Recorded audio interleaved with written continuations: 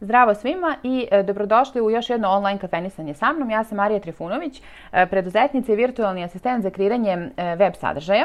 Današnji video je trebao da bude opet jedan intervju video, odnosno intervju kafenisanje. Međutim, sve što je moglo da pođe po zlu pošlo je i što se tiče mog kompjutera i što se tiče mojih mikrofona i što se tiče mikrofona i kompjutera sagovornika. Sve je krenulo po zlu, tako da ništa nisam uspela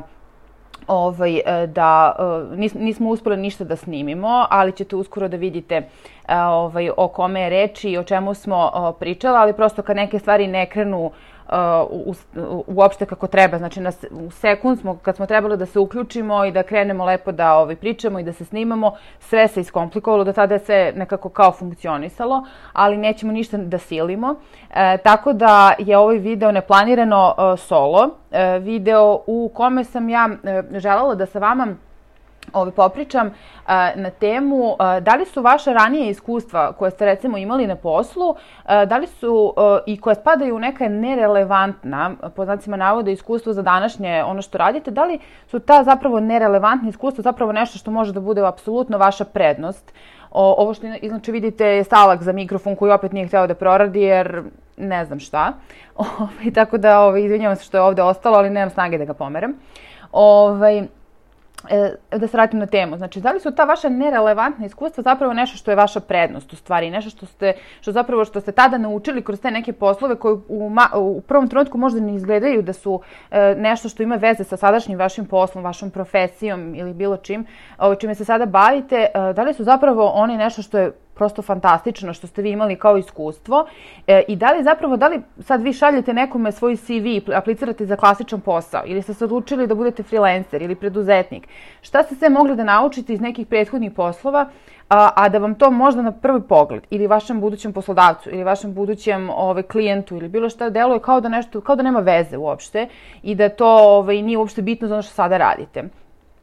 Ja mogu da navedem, mnogi će vam reći da ako ste radili kao konobar, a sada radite, ne znam, kao grafički dizajner, da je to prosto bez veze, mislim, ne bez veze, nego da jednostavno to nema nikakve veze u stvari i da to ne treba da stavljate negde ni u svoj portfolio, da ne treba ni da spomenete tako nešto i tako dalje. Sad ako aplicirate na neke konkretne poslove, na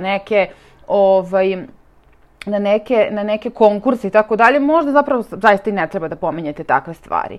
Ali ako šaljete recimo CV ili ako pričate sa nekim, ako delite možda svoje neko iskustvo ljudima, koje ću ja mogu da podelim takođe svoje iskustvo, to mislim da je izuzetno važno.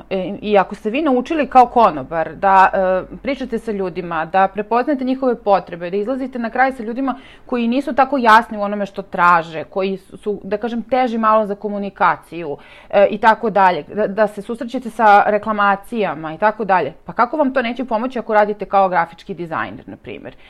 Kada, recimo, ste samostalni i treba da pregovarate sa nekim svojim klijentom koji treba da vam da posao i da sklapate neku saradnju i desi se neka situacija, vama će sve te veštine koje ste stekli radeći neke tako poslove koji vam možda u tom trenutku su zaista bili nešto što je privremen posao i sve što ste tada naučili, ja mislim da može da vam pomogne. I bilo što drugo. To se meni desilo kada sam radila u direktnoj prodaji, bilo da je bilo osiguranje u pitanju ili bila prodavnica, kada sam radila kao prodavačica.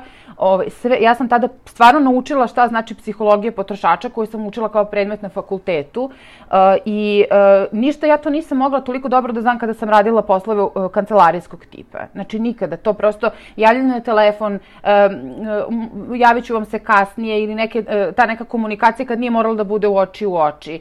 Kada sam ja mogla da kažem zvaću vas kasnije pa da potražim neku informaciju pa da dojavim. Kada sam imala vremena da osmislim e-mail koji ću da sastavim, kako ću da sastavim pa da rešim neku situaciju. A kada se vi direktno susretnete i vi morate tada da rešite to, da odgovorite na pitanje odmah, da imate rešenje, neko neće da vas sačeka. Mislim, kupac kad uđe u radnju, on hoće da kupi nešto i ako mu nešto nije jasno ili ima neka pitanja, ne možete vi njemu da pošaljete mail da mu odgovorite. Znači, morate prosto da reagujete. Koliko se ljudima menja ponašanje kada se nešto promeni u objektu u kome on, recimo, prodajnom kome on kupuje. Neki ljudi vole promene i oduševe sa tim stvarima. Vi nešto inovirate u svojoj radnji, na primjer, i neki se ljudi oduševe, neki se prepadnu od promena.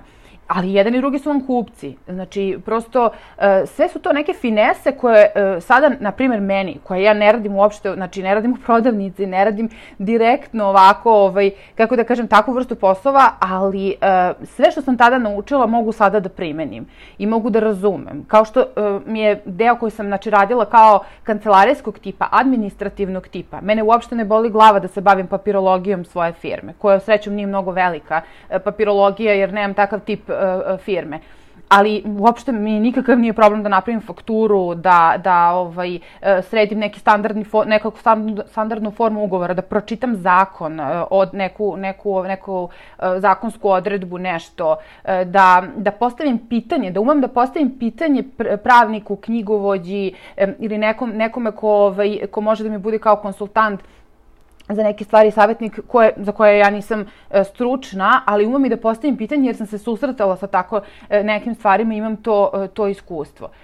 To su neverovatno, to su neprocenjive stvari, a možda deluju potpuno nepovezano sa onim čime se sada bavite. Tako da mislim da je svako iskustvo, negde to je moje neko mišljenje, svako iskustvo je relevantno iskustvo i nikad mi nije bilo jasno zbog čega, na primjer, pogotovo, kažem vam, kada se konkuriše za na određene poslove u smislu projekata nekih, ne projekata, nego kako da kažem, konkurišete za određeno, ne znam, treba da isporučite neko rešenje, na primjer dizajnersko, ne treba da možda da pominjete takve neke stvari, nego portfolio treba da bude drugačije. Ali ako vam neko pošalje CV i vi vidite da taj neko radio i ovo, i ovo, i ovo, pa taj je toliko toga naučio. Ako je taj neko znao da bude dobar u prodaji, direktno, ako je taj neko znao da proda, ne znam, životno osiguranje, vi nemate pojma koliko je to teško prodate, nešto što je proizvod, a zapravo nije proizvod, nego je usluga koja se ne vidi i koja će se naplatiti nekada u budućnosti, a ako se ne naplati, naplatit će neko ko ostaje vaš naslednik, zato što vi više niste živi. Mislim, vi nemate pojma koliko je to teško da nekome prvo objasnite šta je, pa onda i sve drugo. Ko je to radio, znači o čemu pričam. Ako ste se vi tu izveštili, ako ste vi tu naučili neke veštine koje sada možete da primenite i predstavite ih u svom CV-u, to je fantastično. Znači, vi ćete da kažete, pa ovaj čovjek je prošao i ovo, sve to može da upotrebi sada za ovu poziciju koja možda ne deluje kao nešto gde se to na prvu loptu traži, a zapravo je kao veština vrlo, vrlo važna. Javite mi šta o tome vi mislite, bit će mi drago da čujem u komentarima, u porukama, kako god volite da mi se obraćate. I eto, nije bio intervju, ali ovo je jedna tema koju sam htjela da pričam sa vama i da kafenišem. Tako da hvala na još jednom odgledanom videu i do novog kafenisanja, pozdravljam vas.